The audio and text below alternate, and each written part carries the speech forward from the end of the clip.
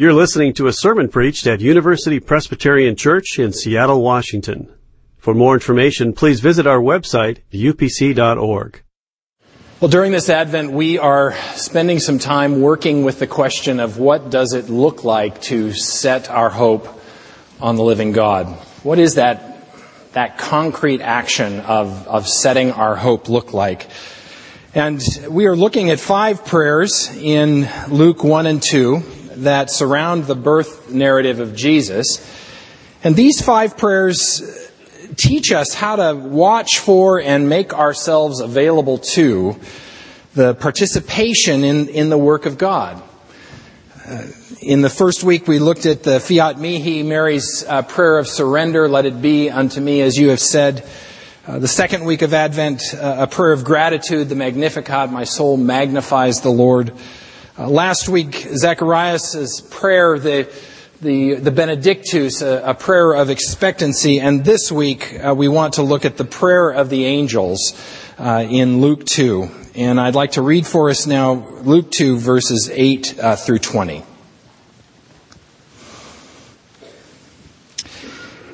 In that region there were shepherds living in the fields, keeping watch over their flock by night. Then an angel of the Lord stood before them, and the glory of the Lord shone around them, and they were terrified. But the angel said to them, "Do not be afraid. For see, I am bringing you good news of great joy for all people. To you is born this day in the city of David a Savior, who is the Messiah, the Lord. And this will be a sign for you. You will find a child wrapped in bands of cloth and lying in a manger." And suddenly there was with the angel a multitude of the heavenly host, praising God and saying, "Glory to God in the highest heaven, and on earth peace among those whom he favors." And when the angels had left them and gone into heaven, the shepherds said to one another, "Let us go now to Bethlehem and see this thing that has taken place, which the Lord has made known to us." So they went with haste and found Mary and Joseph and the child lying in the manger. When they saw this, they made known what had been told them about this child. And all who heard it were amazed at what the shepherds told them. But Mary treasured all these words and pondered them in her heart. The shepherds returned, glorifying and praising God for all they had heard and seen as it had been told them. This is the word of the Lord. Would you pray with me, please?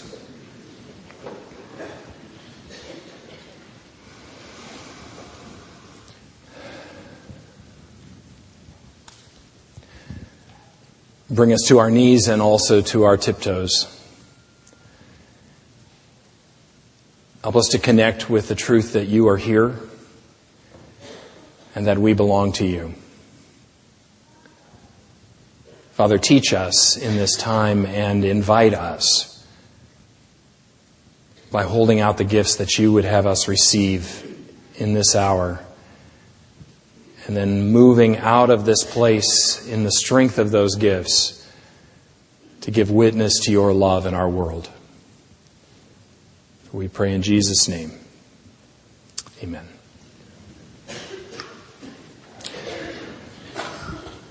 As I think about part of what it means to be a pastor, it occurs to me that a good bit of my work as pastor has to do with helping people to pray. And frankly, I need to confess that I'm a bit stymied by this task even after 30 years of attempting it. For in that request, "Teach me to pray," there is something that is akin to the absurdity, if you will, of a pre-verbal child coming to his or her parents and being able to say, "Teach me to talk."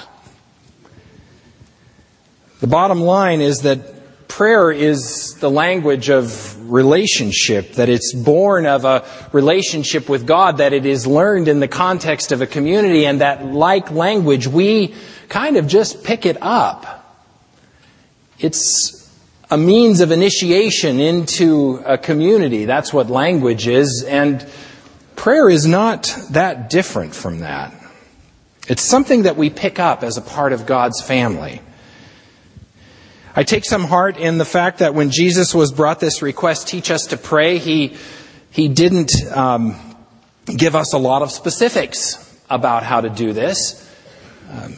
He said things like, essentially, be yourself, use plain language and don't heap up empty phrases. And then he gave them an example of a prayer that they might pray called the Lord's Prayer that we recite every Sunday.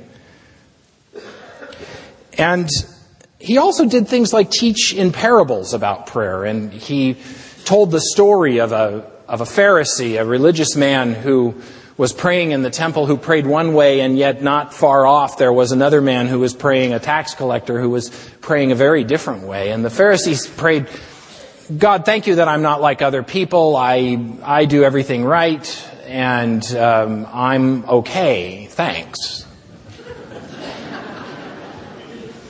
And the other guy, who was a tax collector not too far off of him, who was standing in abject humility, said, Lord, be merciful to me, the sinner. And Jesus said, I tell you, it was the latter of the two men that went down to their house justified that day.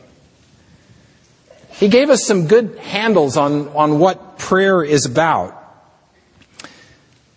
The difference in that parable is the difference between a religiously affected prayer of an insider and the heartfelt prayer of one who was truly longing to connect with the living God. Well, it is hard to teach prayer. And it's hard to teach something that we pick up and that we grow into in the context of relationship. But this doesn't mean that we shouldn't try to teach it. And we do try to teach it. And sometimes when we try, what we do is a bit forced and formulaic. I can remember a class on prayer that I took when I was in college as a part of a Christian group that I was a part of on UCLA's campus. And they were teaching prayer and teaching us about the elements of prayer. And the prayer was in the form of an acrostic with the word ACTS, A-C-T-S. And each of those letters had a kind of an aspect of prayer, and they taught us that it was important to move through prayer in that order, and to do those things in that order. That adoration, and C is confession, and T is thanksgiving, and S is supplication, and they taught us about what all those things meant and how we should do it in that order. And I remember the teacher making a special point of telling us that we need to be sure we don't confuse the A and the T, that adoration is something different than thanksgiving. And this was always something that we tripped over, or I remember tripping over. I don't remember exactly what happened, but it was almost as if we kept getting it wrong, that adoration was telling God about God in some ways, I guess, that you told God what you appreciated about God's attributes, and you just sort of admired God. And that was supposed to be very different than Thanksgiving, which was thanking God for something that God had done for you. And so as we went to pray, I always got this sense that, is that Thanksgiving or is that adoration? What is that? Which order is that supposed to go in? And did I get it right?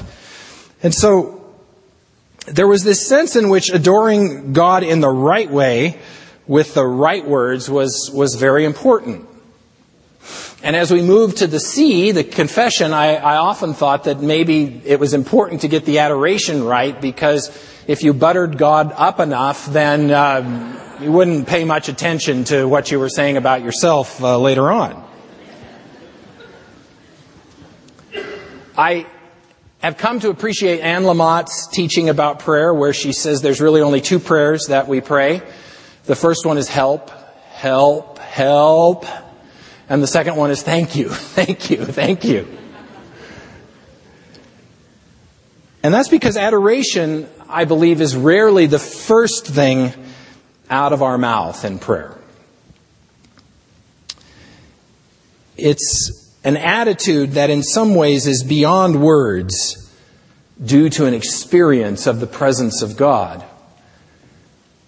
And so if we feel the need to adore God, it's usually from a stance of not having the slightest idea of how to express that adoration and appreciation. What moves us to adoration is that wordless awe that we feel when we're in the presence of something that is so big that it dwarfs everything else. And it's very hard to find words for that experience. This past Thursday in the Seattle Times, there was an article about the sighting of some blue whales off the coast of Westport, about 25 miles. I don't know whether you saw that article. I didn't realize how big blue whales were until I read this article. A blue whale can be up to 100 feet long. They had this nice graphic in the Times of, the Sound Transit light rail cars, and the whale was a little bit longer. It can be 100 feet long and weigh as much as 150 tons. It has a heart, according to the article, that weighs 2 tons. And a child can crawl through the valves. That's big. And when it exhales, the blow from its exhale goes as much as 30 feet into the air, and according to the biologists, just sort of hangs there like a geyser hangs before it goes away. So there was some researchers apparently mapping the movements of fin whales, and one of them, John, and I'm going to massacre his name here. I think it's Greek. Where is Jim Garris when you need him?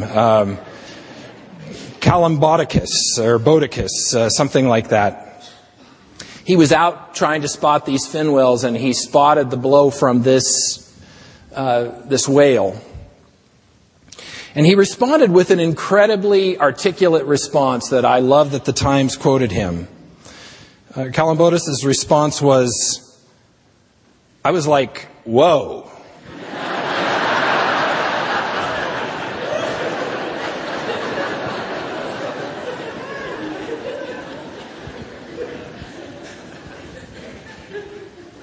In the presence of big things, we are decidedly inarticulate.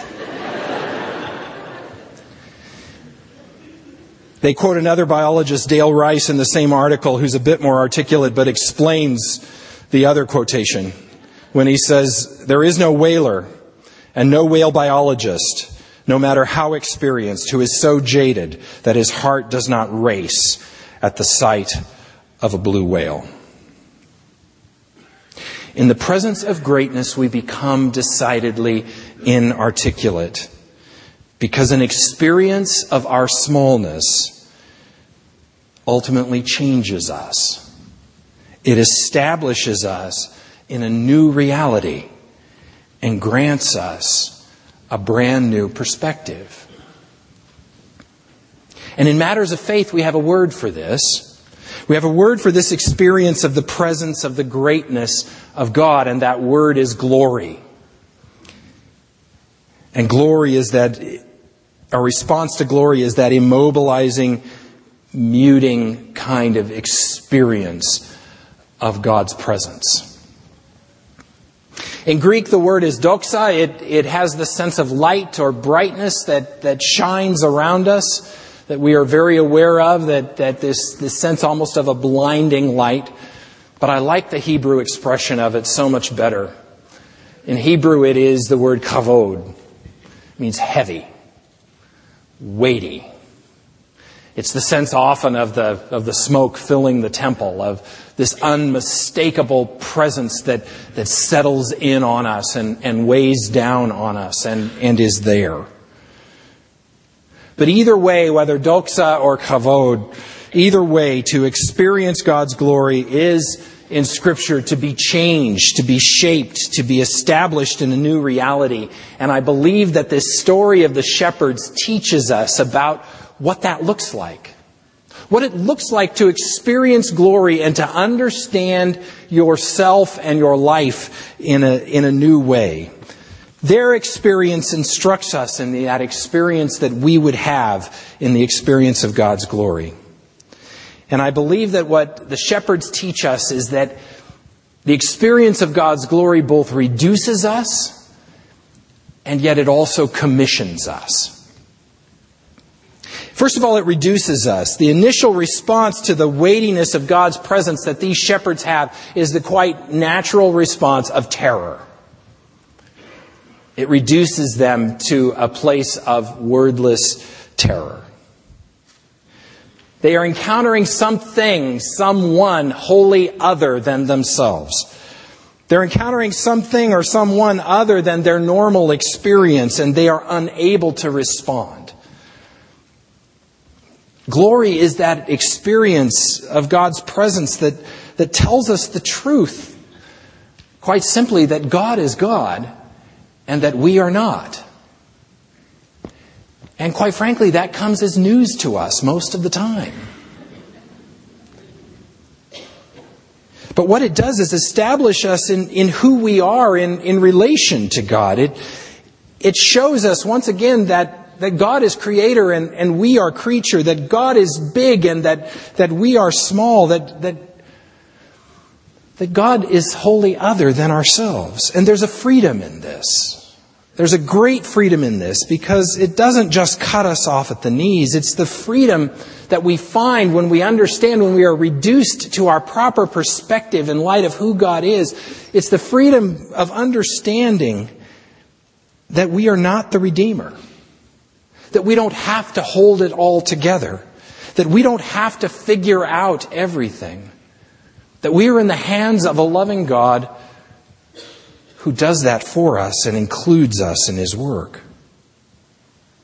Being reduced isn't just being cut off at the knees and made to grovel. Being reduced is actually being freed to understand that the burden is not ours to carry.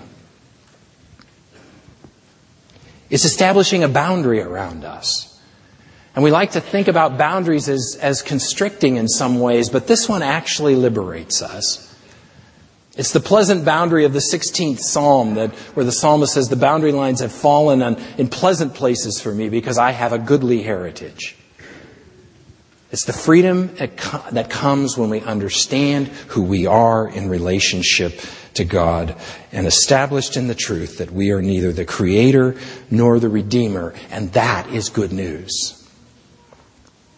So the experience of God's presence, this glory, reduces us, but it also commissions us. It isn't just about instilling terror in us. It's also about inviting us to take up a place in a story that we couldn't have written. To take up a place in light of this new reality that God is introducing us to. Because God's self-revelation comes with a communication about how He views us. And who we are in His eyes. The first thing that the angels say is fear not. Fear not, because this God has not come to destroy you. Fear not, this God has come to bring you good news. Good news for all people, because He's not come to keep you in your place, but to include you in His story. And it's wrapped up nicely in the prayer that the angels pray. The words that they express give us words that we have no words to express ourselves when we are in that moment. And so if we look again at the angel's prayer, the Gloria, in Luke 2, he says, "Glory to God in the highest heaven, and peace on earth among those whom He favors." The two truths are right there wrapped up together in the same package. Glory to God. God is God. But guess what? This God has not come among you to destroy you. This God in His mightiness has not come to simply reduce you to nothing or to remind you that you are nothing. This God has come to include you and to tell you beyond any doubt that He brings peace to you. God's best, God's shalom, God's best for you. Because He favors you. Because He is pleased by you. All of that prayer tells us the truth that commissions us, that sends us into a brand new story that we wouldn't have known otherwise. It's an identity that leads to action. So the shepherds themselves say, okay, so let's go to Bethlehem. Let's see this thing that the angels have talked to us about. They don't simply contemplate the experience of glory and kind of fold their arms going back to watching their sheep and say, oh, that was interesting. Or that was true. They say, let us go.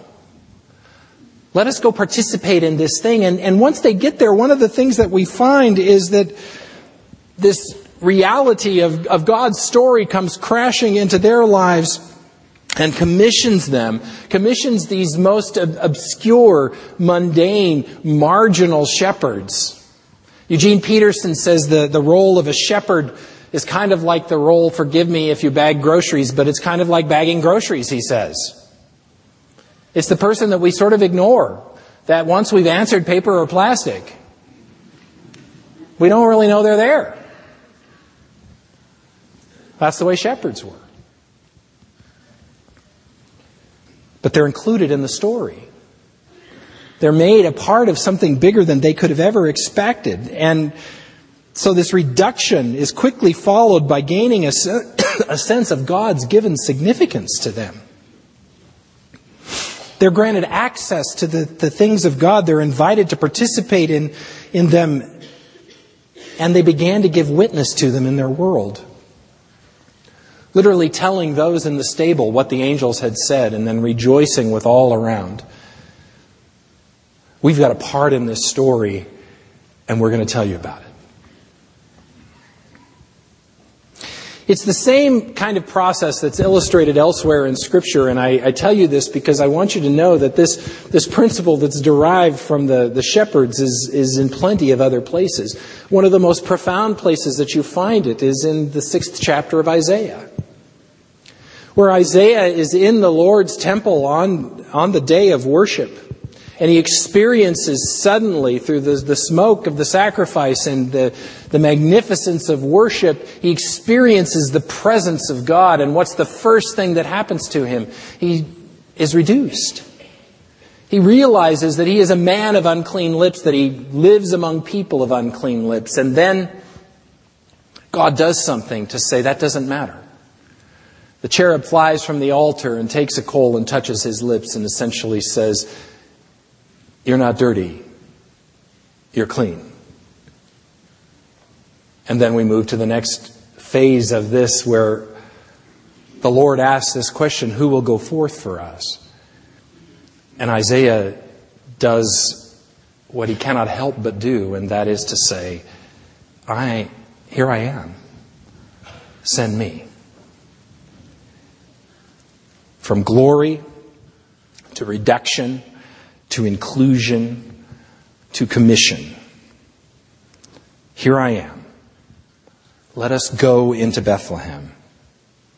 We can't experience the glory of God and remain unchanged. You know, I haven't been able to read these prayers in Luke and not think about our own experience as a community in terms of what we do every single week when we gather in this space to worship. All of these prayers have made me think about our life together in the context of this act that we together participate in every single week. And what these prayers do is they remind me what worship is. For we see it in all 5 of them. They remind me that worship is our response to an experience of the presence and the holiness and the love of God. They remind me that worship begins with expectancy and surrender and then moves to a place of gratitude and adoration. They also remind me, along with the experience of Isaiah, that this work of worship is dangerous and dicey work. And you wouldn't know it, really, to look at us for the most part. There's a kind of urbane civility that characterizes what we do.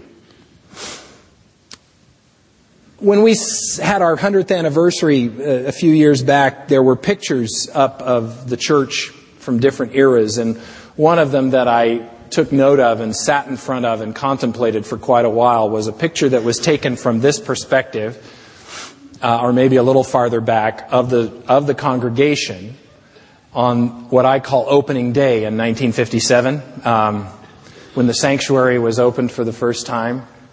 And you see these 1,200 people, 1957,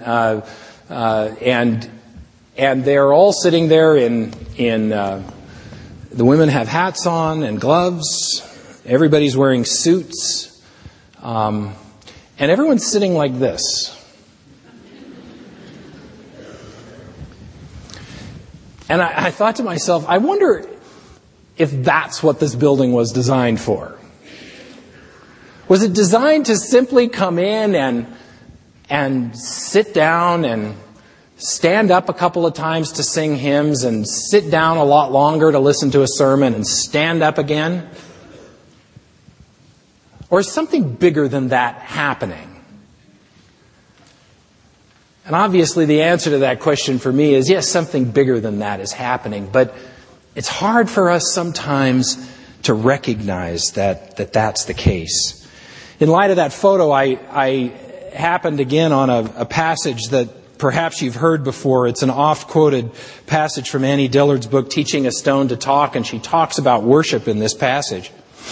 And she says, on the whole, I do not find Christians outside the catacombs sufficiently sensible of conditions. Does anyone have the foggiest idea what sort of power we so blithely invoke? Or, as I suspect, does no one believe a word of it? The churches are children playing on the floor with their chemistry sets, mixing up a batch of TNT to kill a Sunday morning. It is madness to wear ladies' straw hats and velvet hats to church. We should all be wearing crash helmets. Ushers should issue life preservers and signal flares. They should lash us to our pews. For the sleeping God may wake someday and take offense. Or the waking God may draw us out to where we can never return. The stakes are high. The action that we are seeking to attend to in this place is to attend to the very presence of God. And Dillard's comments make me ask, just what is it that we expect? What is it that we expect when we gather for worship? Do we merely expect to receive what we know that we need? Or do we expect to be connected to and encountered by the living God? Do we come with a sort of spiritual shopping list of preferred items that we wish to consume while we're here? Or do we come with a question, a prayer for God? A prayer that goes like this: how will you engage me today, O God? What gift do you want to give? And what adventure will be the result? Well, my prayer is it is the second question that we are asking. And so God help us and God guide us as we work with that question.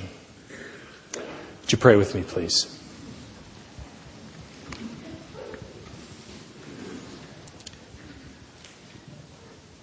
Loving God, may we have the power to comprehend with all the saints what is the breadth and length and height and depth, and to know the love of Christ that surpasses knowledge, so that we might be filled with the fullness of you.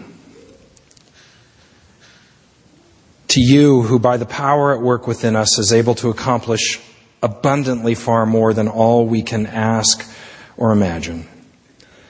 To you be glory in the church and in Christ Jesus for all generations, forever and ever. Amen. For more UPC audio or to find out about service times, visit us at upc.org. All online audio is available on CD and cassette.